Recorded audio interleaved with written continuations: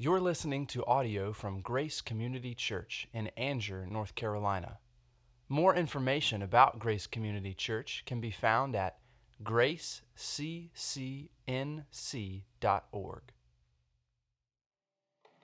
Well, good morning. Thank you so much for being here this morning.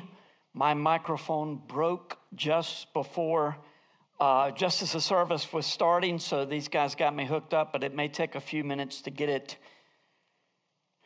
cued just right. This deep, resonant voice that I have, it's problematic. That's the problem. I don't have a deep, resonant voice. Well, I hope you saw the prayer request on the screen that David did not reference, praying for the Calverts. We're so grateful for his ministry among us, Pastor David. And they have an additional challenge with Rosie being diagnosed with type 1 diabetes recently. So please pray for them. Pray for grace, peace, margin. Pray for all of it. Just pray that the Lord will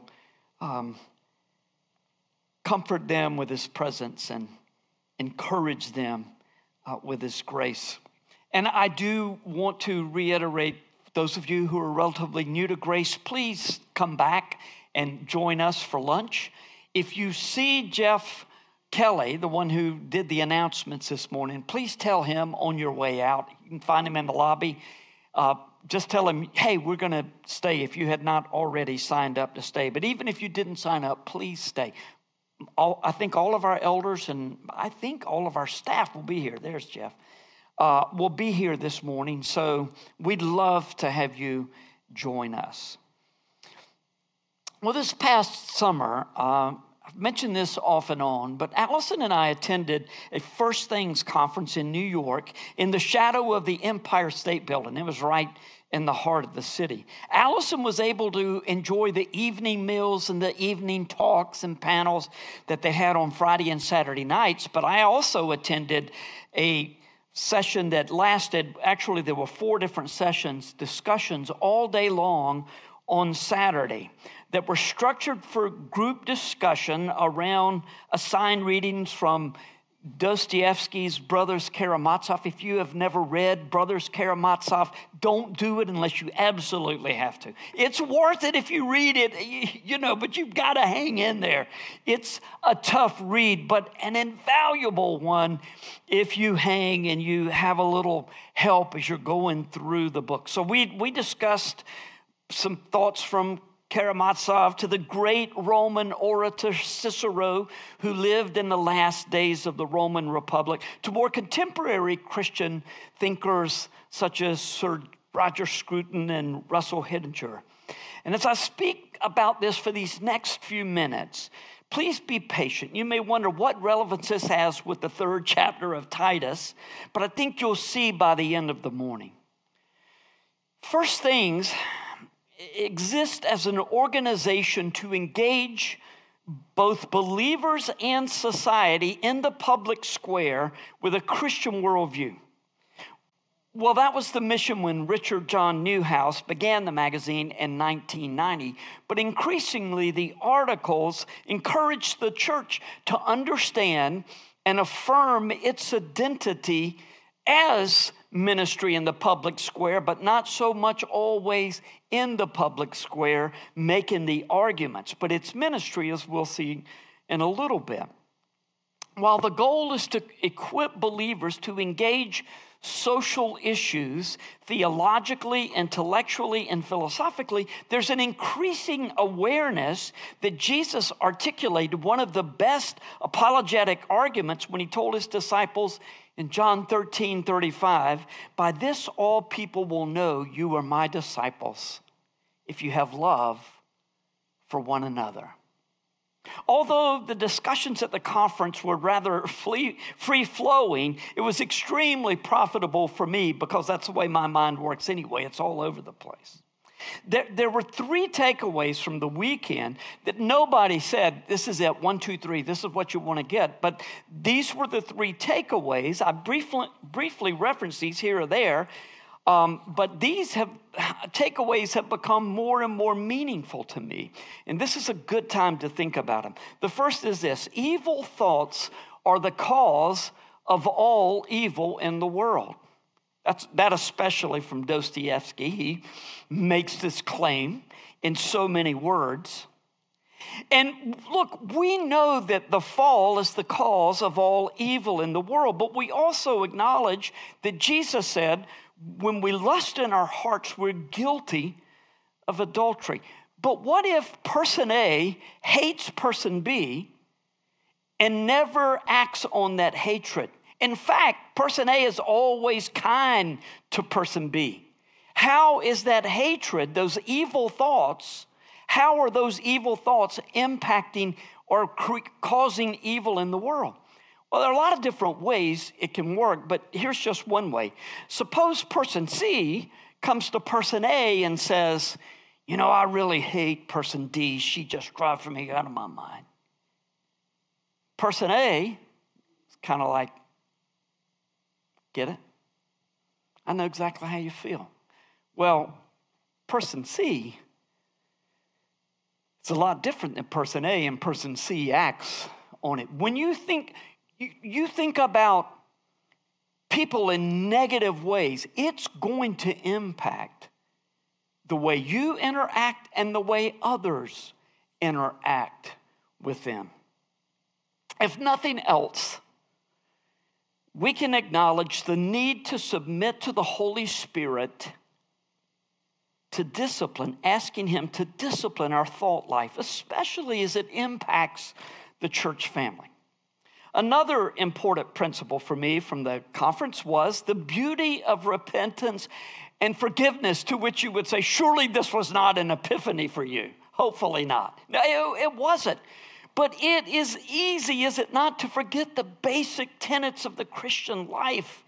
In fact, we spend so much time justifying what we do, what we think, what we say. We spend so much time justifying our views in juxtaposition to others' views that we forget how beautiful it is for God to confront us with our sin and to repent and be forgiven. Maybe some of the most difficult words to say from the heart are, I was wrong. I'm sorry. I'm not talking about I was wrong, but I'm always wrong. I'm so sorry that I have offended you. But to say it honestly, I was wrong. I'm sorry. If you think that's not tough for me, just remember the last time you knew in your heart you needed to say those words to a roommate or a spouse or a friend or parents or a child or to someone at work. I was wrong. I'm sorry. The title of our Titus series is The Grace of Godliness. We do not become godly so that we can be forgiven. Rather, we are forgiven, and through God's grace, we become godly.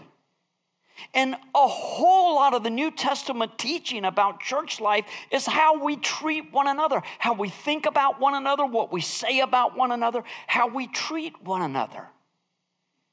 Way more than you think. And because we're scattered from Fort Bragg to Garner almost,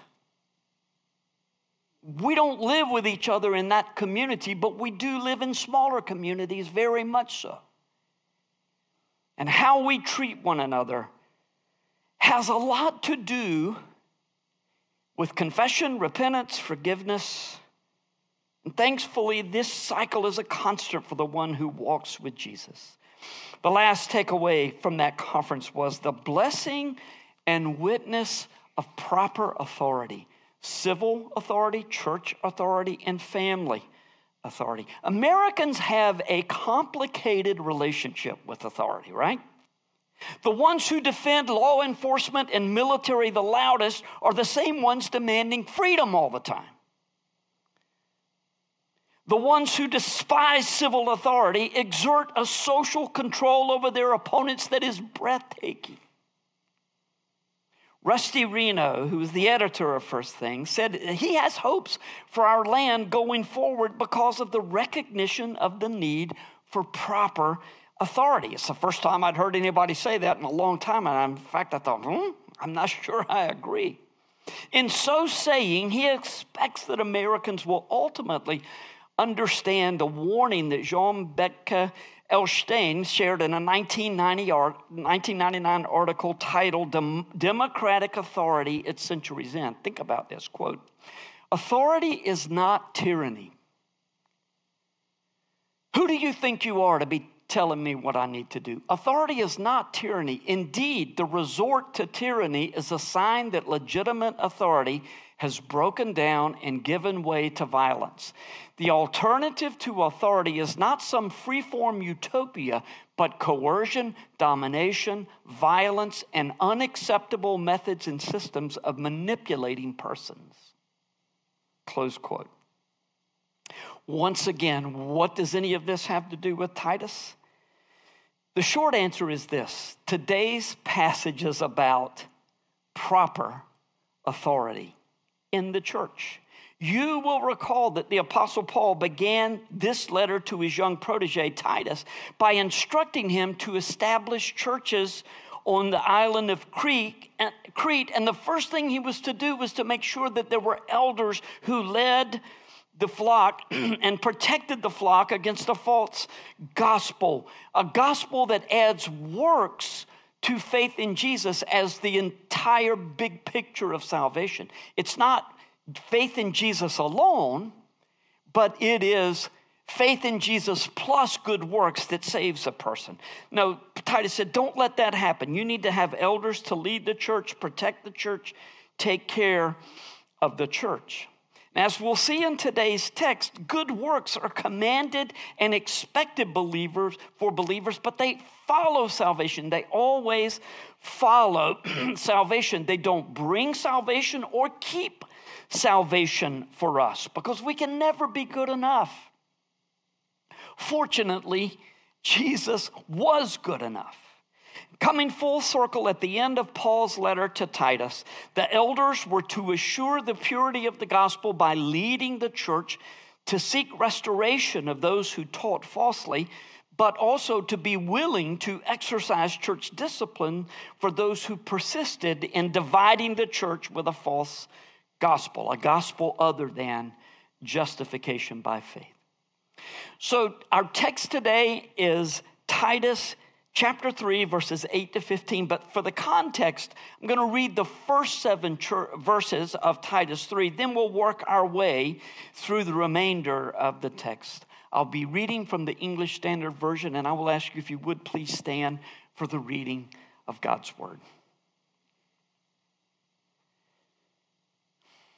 Paul says to Titus, in these words that Ricky preached so ably last week, remind them to be submissive to rulers and authorities, to be obedient, to be ready for every good work, to speak evil of no one, to avoid quarreling, to be gentle, and to show perfect courtesy toward all people. For we ourselves were once foolish, disobedient, led astray, slaves to various passions and pleasures, passing our days in malice and envy. Gosh, does this feel like today in our land? Hated by others and hating one another. It's not who we are anymore. But when the goodness and loving kindness of God, our Savior, appeared, he saved us, not because of works done by us in righteousness, but according to his own mercy by the washing of regeneration and renewal of the Holy Spirit, whom he poured out on us richly through Jesus Christ, our Savior, so that being justified by his grace, we might become heirs according to the hope of eternal life. The word of God for the people of God. Thanks be to God. Thank you, and be seated. Well, as I've already said, Ricky Lee has done an outstanding job in his exposition of Titus, helping us to understand not only the way that God designed his church to function, but the truth that undergirds that is the foundation of all that we do. I feel I need to say this for those of you who are relatively new at Grace. Next Sunday morning, I'm going to be in Banner Elk, North Carolina, where a lot of people will be helping to celebrate George Wright's 20 years of service at Mount Calvary Baptist Church there in Banner Elk, where our daughter and her husband also serve on staff. George and I served together at Team Valley Ranch for 15 years, so it's a privilege for me to help lead the celebration next week, and our elders have graciously allowed me to do that.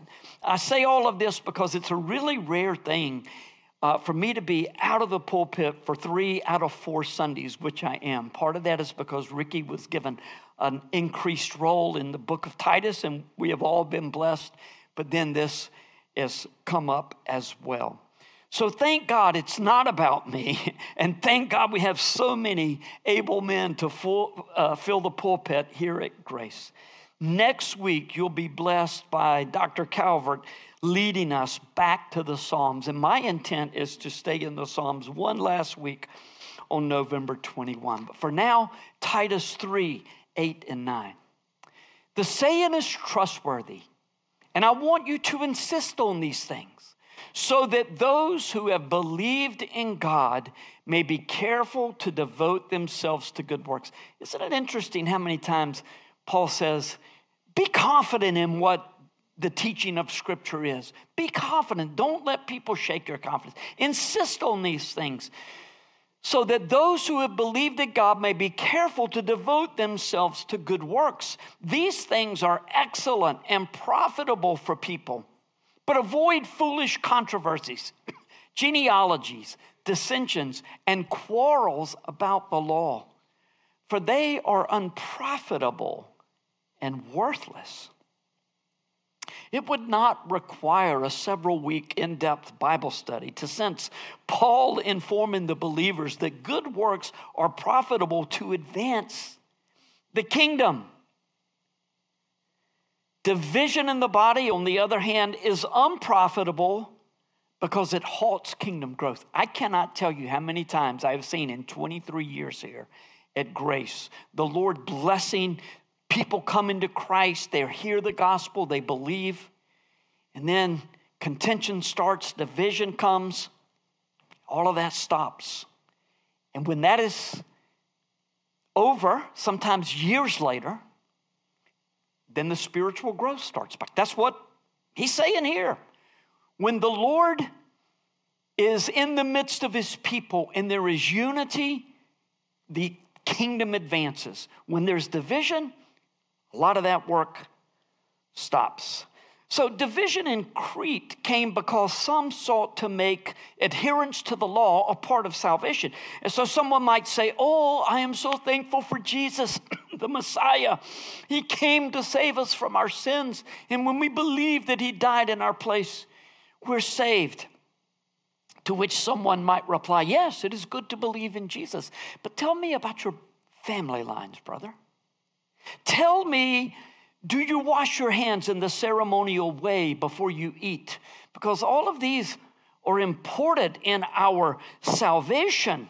Maybe you trust Jesus alone, but I want to perform enough good works to assure my salvation, ensure my salvation. Now, this is not like James taught, that our faith is evidenced by our good works, but this was, my good works are a part of making sure that I'm saved. And it's a tricky thing to keep right in your mind, isn't it?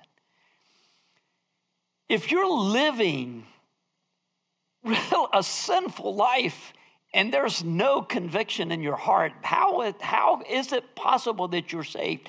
But if you're constantly thinking, I just better do this to make sure that I'm saved, that's not good either. And these legalists were confusing people, the believers on Crete. Isn't it interesting that Paul said in so many words that if you have trusted Jesus as a sacrifice for your sins, then you absolutely will do good works. But don't you dare try to do good works to make sure that you'll go to heaven. Good works alone will never get us there. nor will trust in Jesus and good works as trusting for my salvation. Ephesians 2:8-10 tells us the order of salvation and the good works. You know this text. For by grace you have been saved through faith. And this is not your own doing. It is the gift of God, not a result of works, so that no one may boast. For we are his workmanship, created in Christ Jesus for good works, which God prepared beforehand that we should walk in them. Now, those who want to say there are contradictions in Scripture would say, hey, verses 9 and 10 are contradictory. But if you understand, no, not at all. You can't be saved by good works. But if you are saved, you will absolutely walk in good works, works that God has prepared for you. Caring for others, being a good citizen, encouraging brothers and sisters, being a good employer or employee, a good husband, a wife, a parent, child, a friend, all are encapsulated in Paul's admonition for good works. No wonder he says in Titus that good works are profitable. Galatians 6:10 gives us the priority for good works. So then, as we have opportunity, let us do good to everyone, and especially to those who are of the household of faith. The Christian commitment to do good works for all people was one of the reasons that Christianity spread as it did in the first 3 centuries. It was expected that families and tribes would take care of their own poor, but the Christians took care of everyone's poor. It frustrated some of the Roman emperors. They're like, they take care of all of us. And it's difficult to persecute them because they do so many good things for people. One of the ways that they made an impression on the people was that when a little baby girl was born into a Roman family, the parents would often take that child and leave it at a place outside the city and expose the child. It was called the practice of exposure. They would take that baby and leave it there to be exposed by the elements, and the baby would die of exposure to the elements or starvation. If only the wild animals didn't know exactly where that spot was. And they always circled around that area waiting to devour the babies. The Romans didn't know about what it meant to be a child. They were expected to be adults from the very beginning. That's not a good thing, guys. You don't want your children to be children at 28, but you do want them to be children when they're little. Don't make them be little adults running around the house. That's what the Romans did. Man, they didn't know that concept, nor did they know the concept of spinster. They didn't know of any older women who were unmarried because there were so few older women, or there were so few women of marriageable age. Most little baby girls were taken out and exposed, as were defective or weakly baby boys. Christians would go out there and they'd take those babies, they'd take them home and raise them for their own. And people took notice. They loved folks that others didn't. They loved little babies that were too expensive for Romans to have. The dowry associated with little baby girls. Just think about it. Another thing that Christians did was that they would fast one day a week and use their lunch money to feed the poor. Now, you know, we're paid once a week or once a month. But people needed money every day, and they barely had enough money to live on, many of the poorer people. But the Christians would fast not only to improve their spiritual condition, but also to help others who were hungry to be able to eat. People took notice. And all this was done in addition to first taking care of their own people. good works were not just passive, as in not cursing or not going to the Colosseum to watch slaves and others be slaughtered, but it was active, helping those in need and doing good to all. And then in Titus 3:9, false teaching distracted from God's ordained plan for our good works, as stated in Ephesians 2:10. It led to unprofitable and ungodly division. And so how to respond? Titus 3:10-11. As for a person who stirs up division, after warning him once and then twice, have nothing to do with him, knowing that such a person is warped and sinful. He is self-condemned. Now, what I'm going to say over the next 10 minutes or so, 10, 15 minutes max, could easily be spread out over 2 to 3 months. Church discipline, which is clearly indicated here, is a difficult topic, not for the least of which reason is our love affair with autonomy and our suspicion of authority. Without proper authority, we lose our moorings and run the risk of losing meaningful community. Frankly, there is no lasting, meaningful Christian community divorced from godly authority. Titus began with a call for elders to lead the church and protect the purity of the gospel. He ends with elders taking the lead on matters of church discipline, but the entire church is called to participate in the process. Now, you don't see all of that right here. I'm going to explain that in just a minute. Elders derive their authority from Scripture, but that authority must be affirmed by the congregation if it's to mean anything. Look, if you're leading a marching band, you just don't see many marching bands anymore, but those of you who are older know what I'm talking about. You're out there leading the band, you're doing your thing. And the music begins to fade in the background, and after a while you look around and nobody's following anymore. Who are you leading? You're not leading anybody if nobody's following. While the elders are called to protect the purity of the gospel, they must do so in tandem with the entire congregation. It's not the elders and everybody else, it's all of us together. It's just the elders take the lead, but the congregation, if the congregation doesn't affirm, then the elders are not leading. The deacons so closely work with the elders on most of the really important decisions now that we have as a church going forward. And also, even on matters of church discipline, which we've only done one time in all of my years. And by the way, speaking of deacons, be praying. We're going to be presenting a slate of deacons to bring on in the near future. And then probably in the not too distant future, we're going to be bringing elders onto the elder board as well. So does Titus 3:11 refer only to issues that challenge the clarity of the gospel, to false teaching, or is this also a warning to those who create divisions of other kinds within the church? Well, maybe the best way to answer that is to think about the context in which that was written, and then we can apply it to our day. When Titus was written, if you didn't like the way elders led Harmony Baptist Church, you couldn't walk away and go join New Harmony Baptist Church.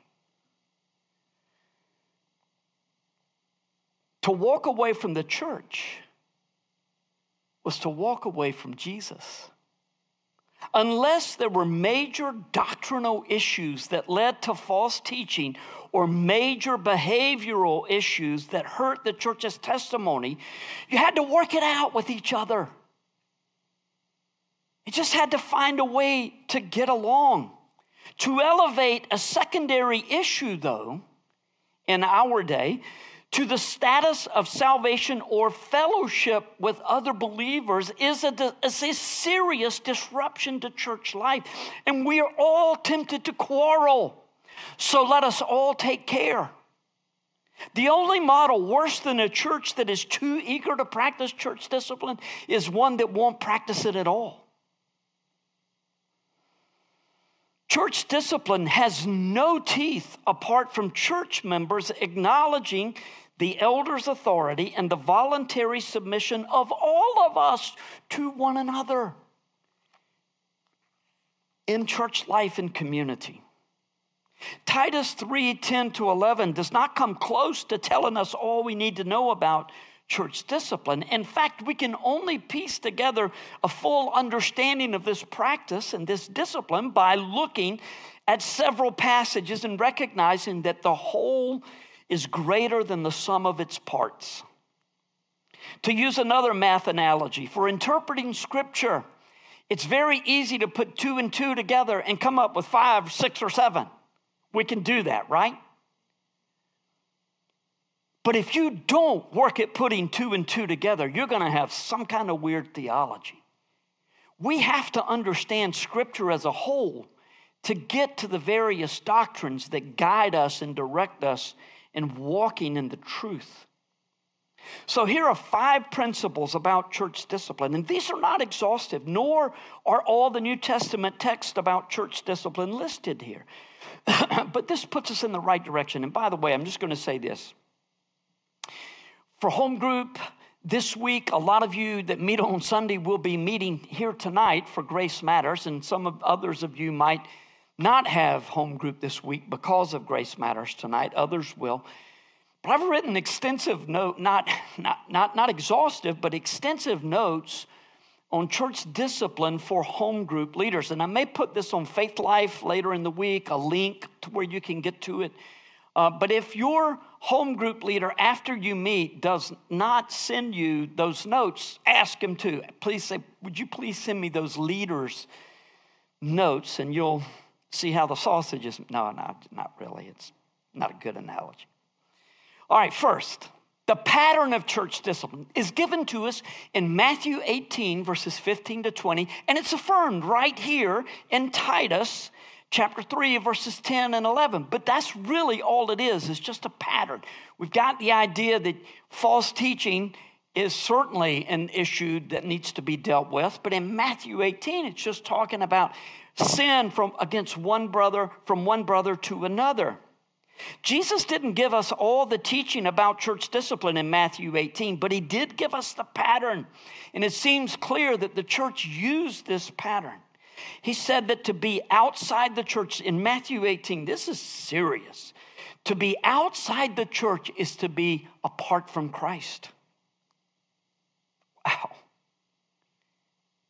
Second, and that's explained more fully in the notes, the distinction between authority over believers and unbelievers. The church has authority over believers. God has authority over unbelievers. 1 Corinthians 5, 1-13, especially verses 9-13. Now, 1 Corinthians 5 is a very important text for church discipline. It could have been included in a number of these points, but I chose to put it here because Paul said that it's not the church's business to judge the world. No, that's what we do as individuals on Twitter and Facebook and Instagram, right? Really? Who are you judging? The world, it's not our business to judge the world. Paul said, don't associate with one who is a believer, who claims to be a believer, and as my mom would say in the past, sashays into church on Sunday morning, just lives like the devil. You can't allow that to go on, Paul said. We are given responsibility to take care of one another in those ways. We're called to maintain the purity of the church. God's going to take care of the world. Perfection is not required in the church. That's the beauty of repentance and forgiveness. But open and unrepentant sin must be addressed. Third, the role of the elders and the role of the congregation in church discipline.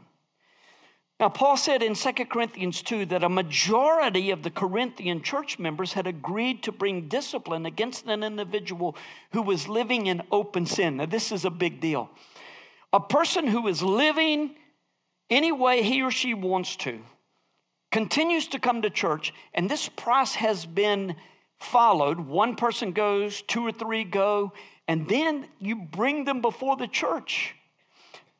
To the best of my understanding, if a person starts living in really bad sin, should we go after them? Absolutely. If they walk away from the church, absolutely. But I don't know that it's our responsibility to bring them before the church.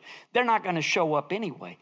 But for those who say, I can live any way I want to, and this is fine, and you just got to accept me like I am, and we know it's a clear violation of biblical principles, then we got to deal with that. There's a quick way to end this process, and that is repentance. That's the beauty of repentance and forgiveness.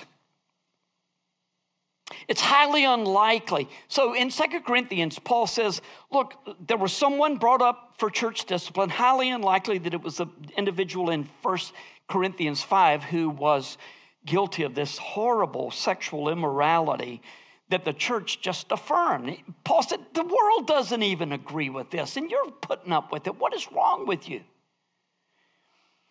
So in 2 Corinthians, this is probably someone else, and Paul said, now this person was brought up for discipline. The majority of you agreed. He's repented. You need to let him back in. It was past time to let him back in. So, fourth, that's what we're dealing with in this one. The goal of church discipline is repentance, forgiveness, restoration. 2 Corinthians 2, 6 through 11. Sort of a little bit of overlap in the text in these last two. So this goes all the way back to the beginning of the sermon. The cycle of repentance and forgiveness. What about a person who keeps on sinning in the same way and says every time, I repent? I don't know. That's not easy. That's not easy because Jesus said, forgive him how many times? He's not going to hold us to a higher standard than he holds himself.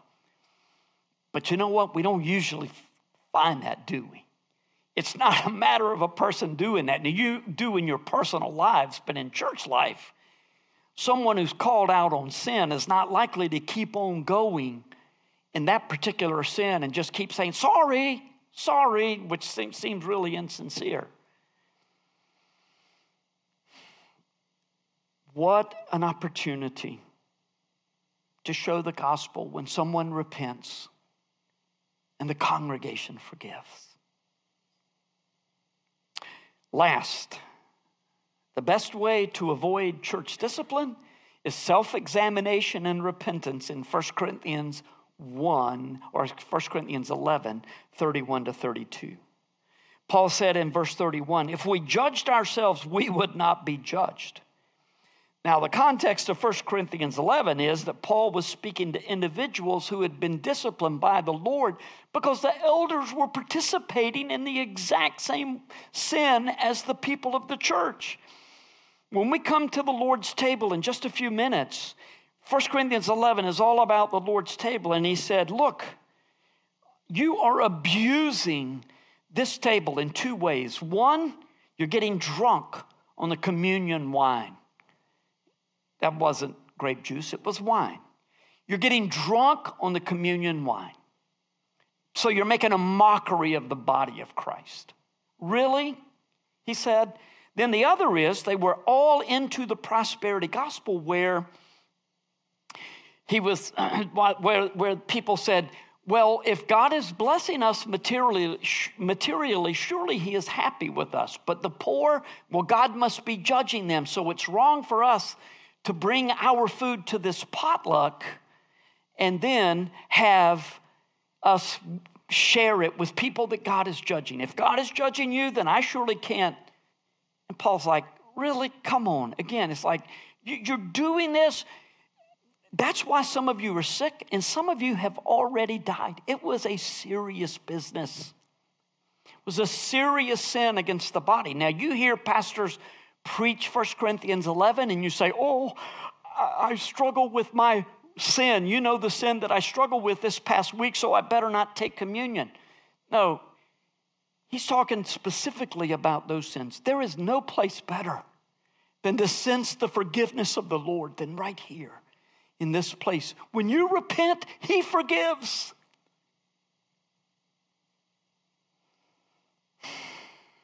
Well, when we come to the table, after we read these last verses, then we will examine ourselves before partaking of the elements. For now, I'll read Titus 3, verses 12 to 15 to close out the book. No comments after the text. Just be blessed with the community of God's family that extends beyond our church to brothers and sisters around the world with whom we serve in the kingdom of God. When I send Artemas or Tychicus to you, do your best to come to me at Nicopolis, for I have decided to spend the winter there. Do your best to speed Zenas, the lawyer, and Apollos on their way.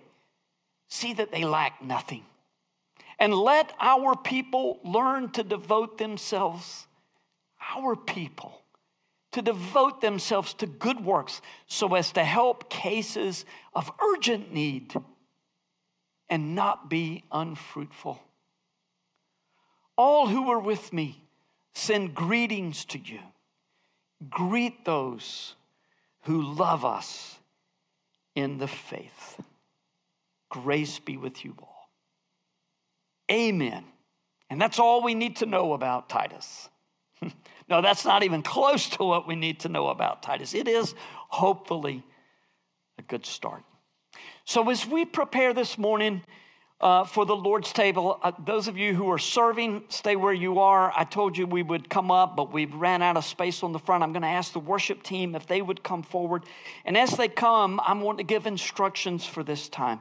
We invite all who acknowledge Jesus as Savior and Lord to participate with us in this meal.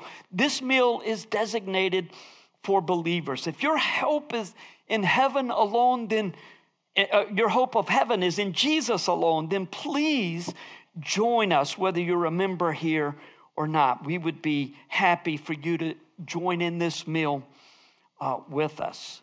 When it comes time for the congregation to participate, we're going to come up these interior aisles, and there'll be someone who will be helping you. Then you'll go back either up the middle or the outer aisles to your seat. Take one of these packets and just take it back to your seat, and you'll have time for reflection. The worship team will be playing. I'm going to serve them first, and after they come, then I'll serve the servers, and we'll get started with the congregation. To set the table, I want to read 1 Corinthians 11, 23 to 32. Don't usually read this much, but it talks about the Lord's discipline of his children, and it seems appropriate for today's text. And remember those things that I pointed out about people getting drunk and people withholding their food from the poor.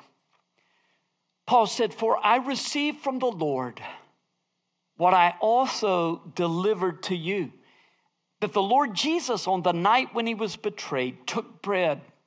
And when he had given thanks, he broke it and said, 'This is my body, which is for you. Do this in remembrance of me.'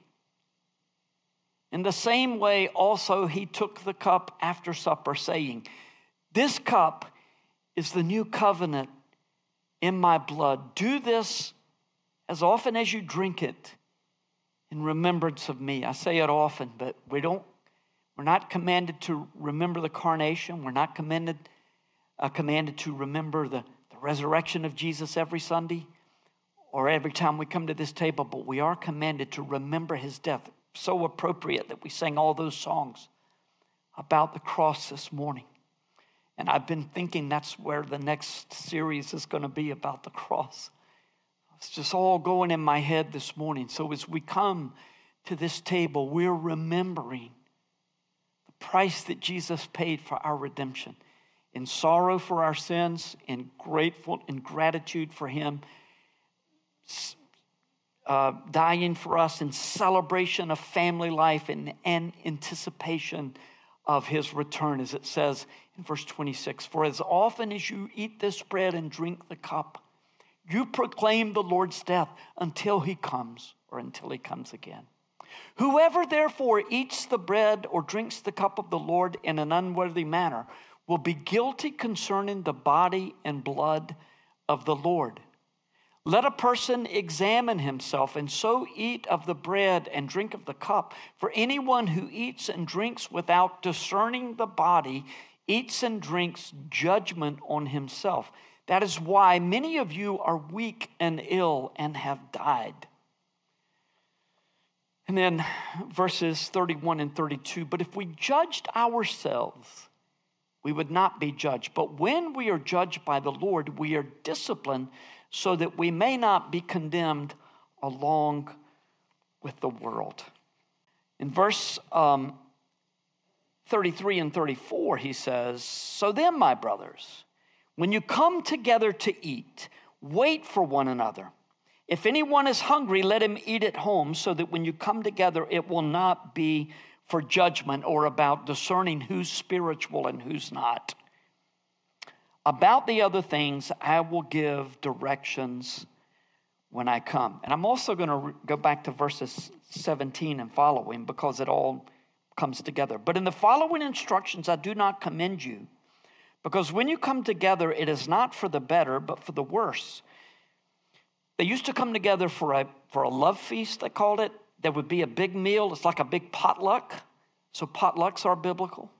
But sometime either before, during, or after the meal, they would stop and remember the Lord's death at the supper, at the table. Paul said, in the first place, when you come together as a church, I hear that there are divisions among you, and I believe it in part. For there must be factions among you in order that those who are genuine among you may be recognized. It's kind of the way Paul meant it to be heard. When you come together, it is not the Lord's Supper that you eat. For in eating, one goes ahead with his own meal, one goes hungry, another gets drunk. What? Do you not have houses to eat and drink in? Or do you despise the church of God and humiliate those who have nothing? What shall I say to you? Shall I commend you in this? No, I will not. And then he goes on to set the table. So I was reading Luke 6 yesterday morning. You know, in Matthew 5, Jesus said, blessed are the poor in spirit, for theirs is the kingdom of God. I think it's the kingdom of God that is theirs.